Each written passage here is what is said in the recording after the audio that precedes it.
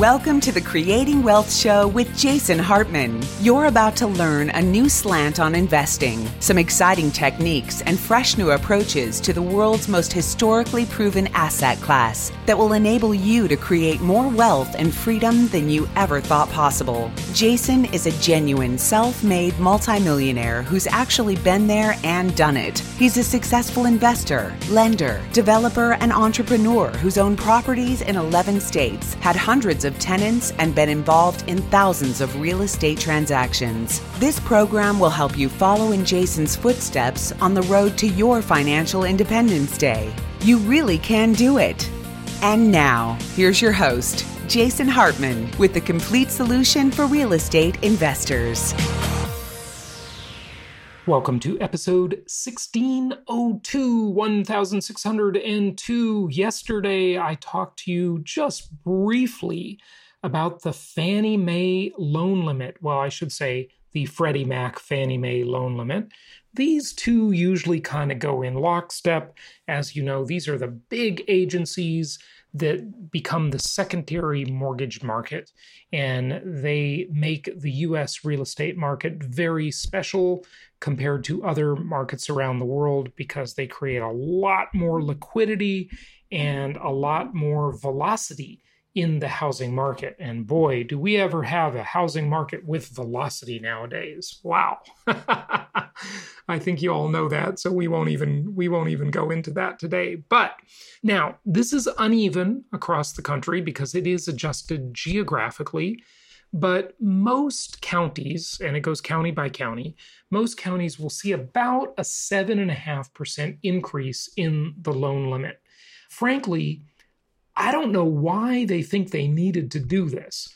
I'm all for throwing a little more barbecue lighter, or charcoal lighter, I should say, or gasoline on a fire to make it bigger. Sure, go for it. I mean, the market's already, this is like something you do when the market needs help, right? When the market needs help and you need to stimulate it. This is essentially another form of a stimulus, okay?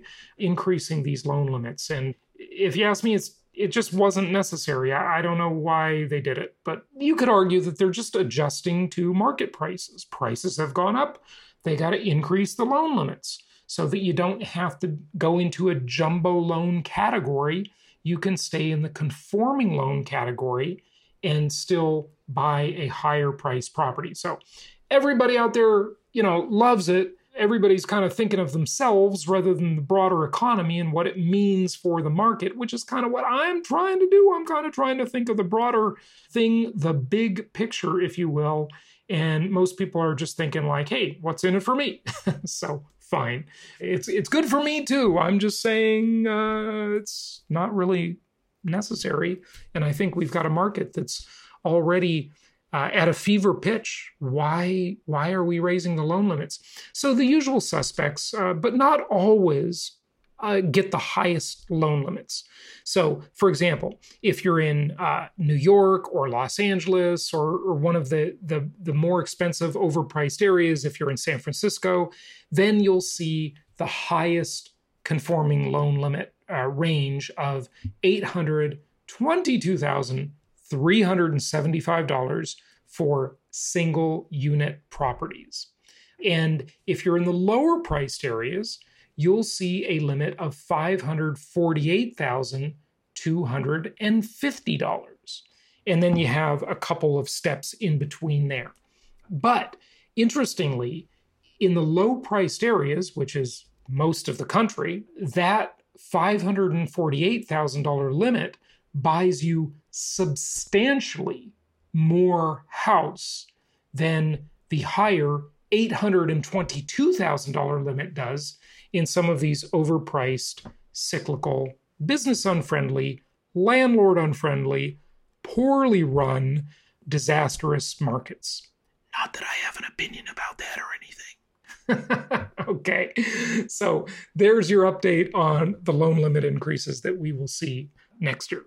Okay, so the Mortgage Bankers Association, that is the MBA, not to be confused with the master's degree in business administration. The Mortgage Bankers Association, MBA, released revised estimates for the third and fourth quarters of 2020, but they also predicted a prediction. We love predictions, don't we? Yes, we do. Predictions are always kind of interesting. They predicted what will happen in terms of purchase volume, mortgage transactions that are purchase money loans as opposed to refi loans. A purchase money loan simply means that you're getting the loan, the mortgage, to purchase a property versus refinance a property. So they predicted that 2021 will see a record volume of purchase money loans. As if 2020 wasn't absolutely crazy enough. The whole country, it seems like, is buying a house. And if they're not buying a house, they're refinancing a house. So they're forecasting an increase in purchase money loan originations to, you ready for this?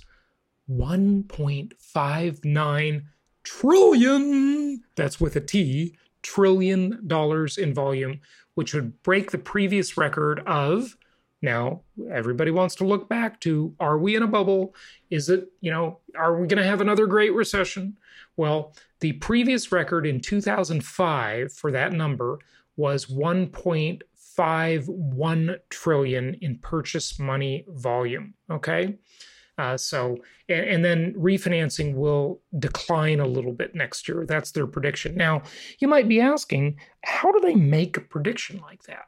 Well, is it a prediction on interest rates? Now, our rich Uncle Jerome Powell says they're going to keep rates low for quite a while, which is going to keep throwing gas on the fire, fuel on the fire, punching the punch bowl, candy, handing out candy, whatever.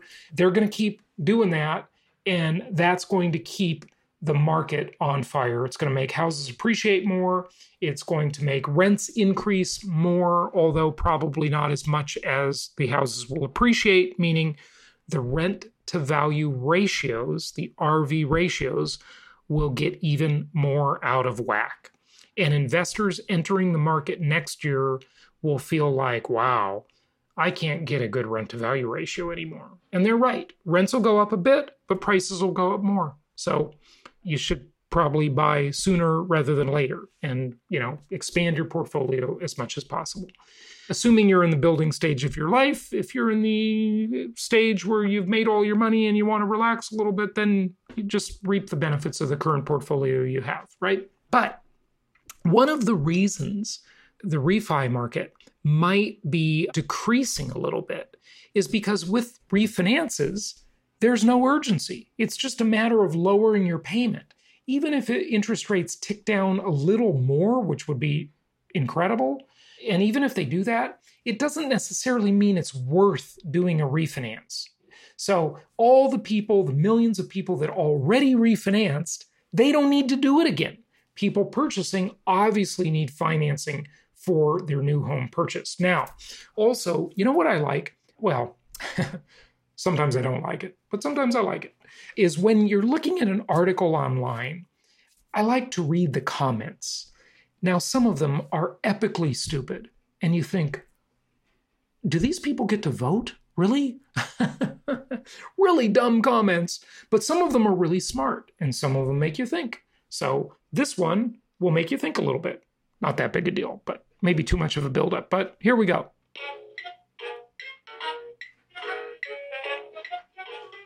All right, so, okay, you can stop now, sound effect. Some of those are a little too long, aren't they? Anyway, this comment on this particular article about the volume predicted for next year, Chance Man says, and that's the person's handle, I'm not sure that's their name, but it says, "Good morning and thanks for the summary. I believe this sentence. For 2020, the MBA is estimating 3.9 trillion in mortgage originations, the highest since 2003 and 50% increase from 2019. Should read as 3.39 trillion, not 3.9 trillion. Okay, so he's correcting their math. But what's amazing about that is that it's a 50% increase from 2019. Wow. I mean, people in the mortgage business are making money hand over fist. They are making tons of money now. We've talked a lot about this uneven recovery, and here's some bad news for you. This really shows you that a lot of people are really suffering. I am looking at a chart, and this is data from the BLS, the Bureau of Labor Statistics, and it shows, it's entitled Service Sector Struggles to Recover Lost Jobs. And so it says change in total non-farm employment in the US between February and October of 2020 by industry. And this isn't showing all the industries, it's just showing the industries that are suffering. And some of this is a little bit surprising to me. Actually, some of it is pretty surprising and some is not surprising at all. So the industries that are down, just ever so slightly down: utilities, mining and logging, financial activities, information. I don't know what that means. Every industry is an information industry nowadays. Transportation and warehousing down it's 0.27 million jobs are down for transportation and warehousing. That doesn't totally surprise me. Construction surprises me, though. That's down a little more, 0.29 million, okay? So, 0.29 million. Construction, because construction is an essential service, and there's a lot of construction going on, but I would venture that those construction jobs lost are definitely not in housing. There's a massive labor shortage in housing labor, but all of the people that were building out office spaces, retail construction, new office construction, that's virtually, non-existent. Nothing going on there. Nothing going on at all. In fact, like negative growth, obviously. So when you lump them all together, I guess construction's down slightly. Manufacturing down 0.62 million. So more than 500,000 down in manufacturing. And I'll tell you, for someone who is looking to buy a new car, I have never had such a hard time buying a car. I mean, I go on the manufacturer's website, I spec out what I want, I deal with these car dealers and so forth, and it is a huge hassle to get what you want because these plants have been shut down and there's a shortage of vehicles. So real hassle there. Wholesale and retail trade down. No surprise there. Professional and business services down 1.15 million. That one surprises me and doesn't surprise me at the same time. I guess, a lot of people call on offices. They go to the offices, they repair the copiers, they maintain the phone systems, the servers, all of this kind of stuff has gone to the cloud. So, I can see that that's good now. The lawyers seem like they're doing pretty well. There's a lot more lawsuits with COVID and so forth, a lot more things to sue each other over. So their business is good. Not necessarily a good thing for the overall economy, but it is what it is. Government down 1.22 million jobs. Education and health services down. Kind of surprising when you why are they lumping those two together? But this one will be no surprise at all. Are you ready? The worst hit of all of them. This is down 3.49 million. So 3.5 million jobs down. And this is ugly, folks. This is really, really bad. It is,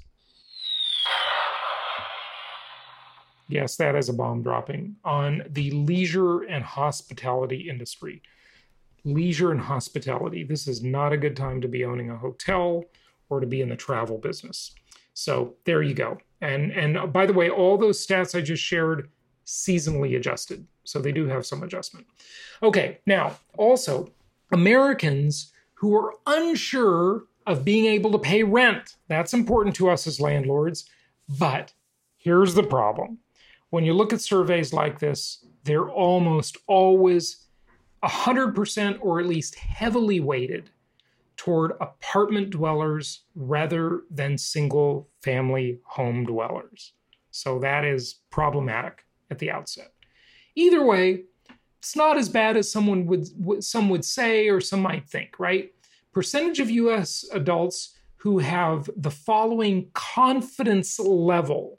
So this is just what they think. It's like consumer confidence. It's just their viewpoint of their ability to make next month's rent payment. And here's another problem with this chart.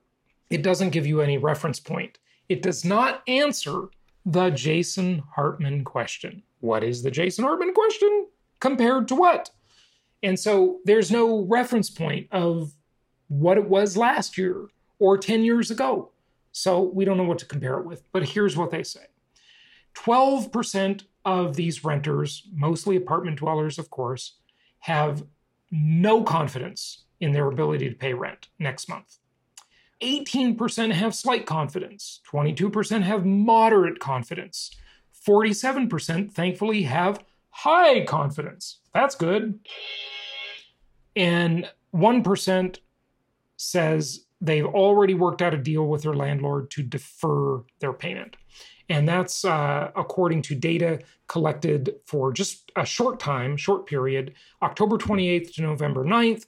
And that is the Household Pulse survey. All right, I got a bunch of other stuff to go into on an upcoming episode, but we have part 2 where we talk about Goodhart's Law today. So let's get into that part 2 of the episode as we talk from yesterday about demographics and age distribution and all sorts of amazing stuff. So here we go with part 2. Oh, wait! You know, I almost forget, don't I? And I have to remind myself. Many of you have asked about the Black Friday sale, what it includes, what's involved. Just go to pandemicinvesting.com/Black Friday, pandemicinvesting.com/Black Friday, and check out our Black Friday bundle deal with a whole bunch of great offers for you. All right, now our guest. Okay, so go on. You know, I'm looking at the table of contents. You cover a lot of things in this book. Let's switch gears and grab another area that you want to cover. I just want to make sure we get all this out. Well, one of the key things that we get asked, and you alluded to this yourself, right, which is that the tip of the spear or the blueprint for an aging society has already been seen, many argue, in Japan. So Japan's been aging for a very long period of time. Like you were saying, the concerns are that they don't really have much immigration inward, so their population growth is really dwindling into nothing. And if all of that is true, why haven't we seen our thesis playing out there? Why have we seen, in many cases, the opposite? And Charles and I, we've looked at this topic, and our argument is that the way Japan has been treated has been symptomatic of a lot of the problems that we see in the analysis of the global economy. It has been And when treated... you say, why don't you see your thesis playing out, you mean inflation, right? Correct. Okay. Inflation. Because Japan has huge debt levels, about 230% of GDP, and it has an aging population, but it also has, it's really like the lost 3 decades, I mean, not even 2 decades anymore. So why don't you see it playing out there? Yeah, actually, it's interesting you say that. And let's use that as a starting point, right? I mean, the first point you'd look at is they really did have a lost decade. There's no doubt. After the asset price bubble burst, they really had a lost decade. But since then, they've had 1% GDP growth, which doesn't look fantastic at all. But when you consider that the population and the working age population has been falling, and the workforce has been falling by 1%, the difference between the two, which is productivity, is 2% a year. Now, if you offered 2% a year productivity growth to the advanced economies, they'd bite your hand off today. So they've done very well on that front. The second thing to keep in mind is Japan is not an autarkic society. There was no way that Japan was blocking off either the disinflationary forces or the impact of this massive labor supply shock at its borders. So Japan going into inflation while China was deflating the rest of the world is incomprehensible. When we look at Japan and we look at it as a closed society and we say, well, this is what happened in Japan, they went into deflation because of its demography, what we're effectively doing is we are saying that Japanese corporates and the policymakers there disregarded the rest of the world, and they absolutely did not. One of our key contributions to that debate is finding new data and new evidence from Japan's own ministries that shows very clearly that Japan's corporate sector looked at the domestic economy and said, that's not where I want to invest. Where I do want to invest is in China, North Asia, Brazil, Poland. And indeed, if you look at what's been happening there, the ratio of overseas to domestic production, not only of manufacturing, but of employment, services, profit, everything has been increasing at a very steady pace for the last 30 years. So Japan behaved in a profit maximizing manner outside.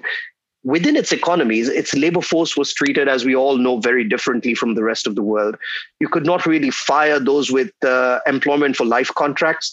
So Japan moved them from manufacturing to services, where you could better protect their hours, and they moved to part-time workers. So I think Japan, on our point of view, has been misdiagnosed, and using that as a roadmap for what is yet to come is an extremely misleading story, which is why we have market prices where they are right now, and they're about to be proven wrong. And when you say market prices, are you referring to the stock market?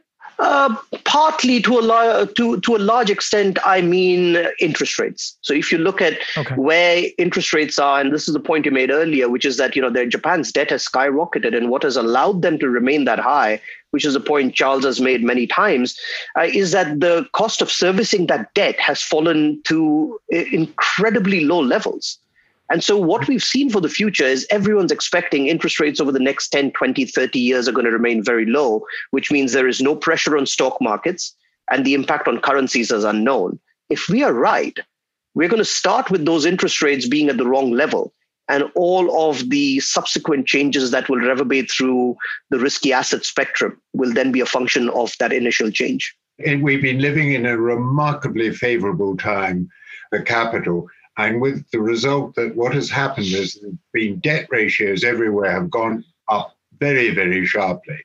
But interest rates have fallen just as sharply. So debt service ratios have remained flat or even declined. So the burden of the debt has not been increasing. But interest rates can't go down anymore and are very likely to rise somewhat in the aftermath of the pandemic, and with the reduction in the working population that we see coming, and with the greater protectionism, the end of globalization, the return of business to each country. One of the features of the COVID pandemic was that every country became even more national. They all insisted on keeping their own drugs and personal protective equipment. The COVID pandemic has moved globalization even further backwards. The COVID pandemic has really promoted the Trump agenda. Candidate Trump back in 2015 and 16, this is all the stuff that he was talking about. And, he's getting it through COVID, if not his own efforts, obviously. But, I think there's some sense to that. I mean, countries should make their own PPE and some of their own things and their own vaccines. And, so some of that should be done onshore. This is just my personal opinion. We can't be dependent. Every country can't be totally dependent for emergency style needs on other trading partners that need them themselves, right? And but you have to be aware of the implications of that, because in the past with globalization, any employer could turn around to the workers and say, if you insist on having a higher wage, so be it, but we will move the production offshore and you will no longer have a job. That is no longer going to be the case. The effect of globalization and the massive upward supply shock in the labor force and the shift of labor out of manufacturing, where they were relatively well concentrated and unionized, to the service economy, to the gig economy, has absolutely trashed the bargaining power of labor. Oh, I know. It's terrible. And the bargaining power of labor is going to come back. I think if you, just to put Charles's point in a slightly different way, connecting to the initial comment you had, is where do we stop that story? If it is for national and public interest that you produce PPE at home and disregard profit considerations, I would have no objection to that. But then you could take that story on to a few other industries. where you could make can. similar arguments. It could be endless. You could rationalize it all. I'm just saying to some extent, it just seems logical that some of this, you can't be just completely dependent. Of course. But look, that's neither here nor there. That's just my opinion. Okay, I could be wrong.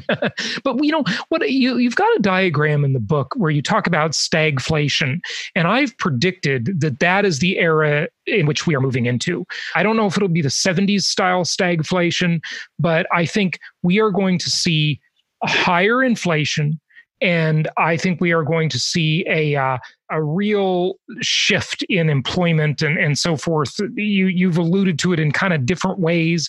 And I'm just wondering, do you think that's what we're coming into, stagflation? And for the inflation component of that, you say inflation is coming, and I agree with you, by the way. How much? Like, can you put a number on that? And are you talking about U.S. when you say that, or global, or both? I think we'll be lucky if we can hold inflation to a rate of about 4 or 5% per annum. As an official number, like a CPI number, which most people believe that's understated, Well, it is at the moment. Because of the shift in the consumer basket, what people buy, the current CPI figures for inflation are almost meaningless and certainly underestimate the true rate of inflation at the moment. They're not by an enormous amount. Let me get an opinion from you on that. Do you think the true rate of inflation is 50% higher than the CPI? Is it double the CPI? It depends on because if you have a CPI of 0, well, say the CPI is at their target rate of 2% when it is, okay? Well, the CPI is not at 2%. I understand, but just say it's 2. Then is it really 3 or is it really 4? No, it's probably around 2. Okay. And that's more in Europe. I wouldn't like to be dogmatic about what the U.S. situation was. Okay, all right, fair enough. Okay, so but stagflation, is that what we're coming into? The inflation, yes. The question of stag, in some ways we're quite optimistic in that we do think that productivity per worker is going to improve, because in order to remain competitive, manufacturers who are able to maintain an enormous profit margin by shifting everything to low-wage countries abroad will now have to invest in order to make their workers, where unit wage costs are likely to rise, more productive in order to cut down on labor costs. So we think that productivity per worker will rise as it did in Japan. We think that corporate investment will go back up, and that productivity will recover. But we'll do very well if we do as well as Japan. And you talked about 3 lost decades. We think that given the demographic difficulties that Japan faced during the last 2 decades, they've actually done very well. And we will all, and that includes the US and the UK, be doing very well if we can increase our productivity per worker to the level that Japan has managed to do. Look. Well, Japan is impressive intellectually and technologically, and in terms of ambition. I mean, the workers are extremely ambitious. They work very hard, very many hours in Japan. So fair enough. I was sort of including the demographic problem into the mix. And China, by the way, has a demographic problem coming up in a decade or so as well. So, the one-child policy is about to really rear its head. Go ahead, Manoj. But I really want to make sure, and I know we've been going long, I want to make sure, because I'd be totally remiss if I did not ask you a little bit more about Goodhart's law. So I do want to get to that before you go. But Manoj, you were going to say something? Yeah, I was going to say, if you think about it from an Econ 101 point of view, right? It's been a very long time since I taught that class. But if you think about it from that point of view, it's interesting to contrast it against something like the 70s stagflation, right? There, what you would get is a negative supply shock that would create a negative output gap. So you'd have unemployment at high levels, and you would get the inflationary impact. What we are arguing is different over here, is that what you're getting with a declining labor force is that potential growth itself is going to come down. And real factors, in our case, as we have argued, are the ones that are going to lead a nominal variable like inflation higher. So if you mean by stagflation that you're going to get lower growth than we've had in the past, that is absolutely right, because inflation will be higher and growth will be lower. But it's not the kind that you get massive amounts of unemployment. You get reallocation of labor from one sector to the other. But overall, we think with productivity and employment, it will actually benefit workers not only from a social, but from an economic point of view. Good. So the news is not all bad then, right? It's good in some ways, for sure, right? Correct. Okay. You want to wrap it up with Goodhart's law? Okay. It's when the government or anybody in a position of power makes a relationship into a target, then the previous relationship will tend to break down. Let me give you an example, not from economics, but shall we say from education. Let's say that there is a pretty good relationship between somebody's score in mathematics and their overall ability to deal with success in later life. So the government then targets a mathematical exam in order to try and raise standards. So, schools get graded on the result for this particular maths exam. The result of that is that every school then effectively focuses on getting their students to pass that particular maths exam without necessarily having a grounding in a whole series of other kinds of important educational training, or necessarily knowing much about maths outside the specific areas in which are going to be tested in the exam. As a result, what you would find is the prior relationship between mathematics ability as tested by this exam and subsequent success in life would collapse. Making something into a target changes the way everybody behaves. It changes the way the people who are subject to the target behave, and it even changes the way that the authorities themselves behave. Again, to take an example, governments don't like it if the targets they have set are not met. So very frequently, they will actually change the way that things are scored in order to ensure that a sufficient proportion of the population doing this actually achieves the target itself. Yeah, fascinating. That's really excellent. It almost makes me call to mind two, I'm sure you'll say unrelated things because I think they are unrelated, but they're kind of in the, I want to say like the double slit experiment and Hawthorne's law, or the Hawthorne experiment, I guess I should say. I don't know if that became like a law, if you will, but that whenever you make something a thing, then the focus changes and it skews it, it abuses it, right? That indicator, right? Yeah, that's very interesting. Very interesting. You remember the Westinghouse experiment? No, I don't know that one. Tell me. Well, it's a lovely one. Westinghouse experiment was a factory, and they tried to see what made the workers more productive. Uh-huh. And they changed the. Oh, that was the lighting, right? Yeah, and then they changed the period of the tea break, and they changed the period of the break to go to the John, right, and so on and so on. Every time they changed something, productivity went up. And then they thought, I wonder what's happening. And they started changing it the other way. Productivity still went up. And what they discovered was that what made productivity go up was that actually people felt that others were interested in them. Right. And because they were interested in them, they worked actually harder. And because they were being observed, that changed their behavior. Yeah. So the very fact of undertaking changes and setting targets changes behavior and therefore changes the relationship.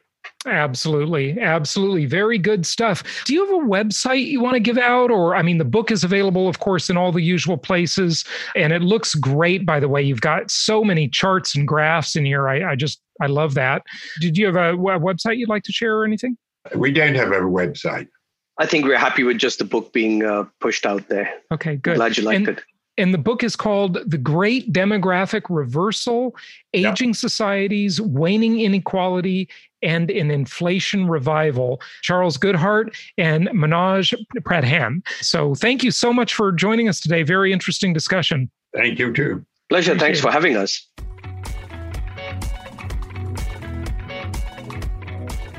Thank you so much for listening. Please be sure to subscribe so that you don't miss any episodes. Be sure to check out the show's specific website and our general website, hartmanmedia.com, for appropriate disclaimers and terms of service. Remember that guest opinions are their own, and if you require specific legal or tax advice or advice in any other specialized area, please consult an appropriate professional. And we also very much appreciate you reviewing the show. Please go to iTunes or Stitcher Radio or whatever platform you're using and write a review for the show. We would very much appreciate that. And be sure to make it official and subscribe so you do not miss any episodes. We look forward to seeing you on the next episode.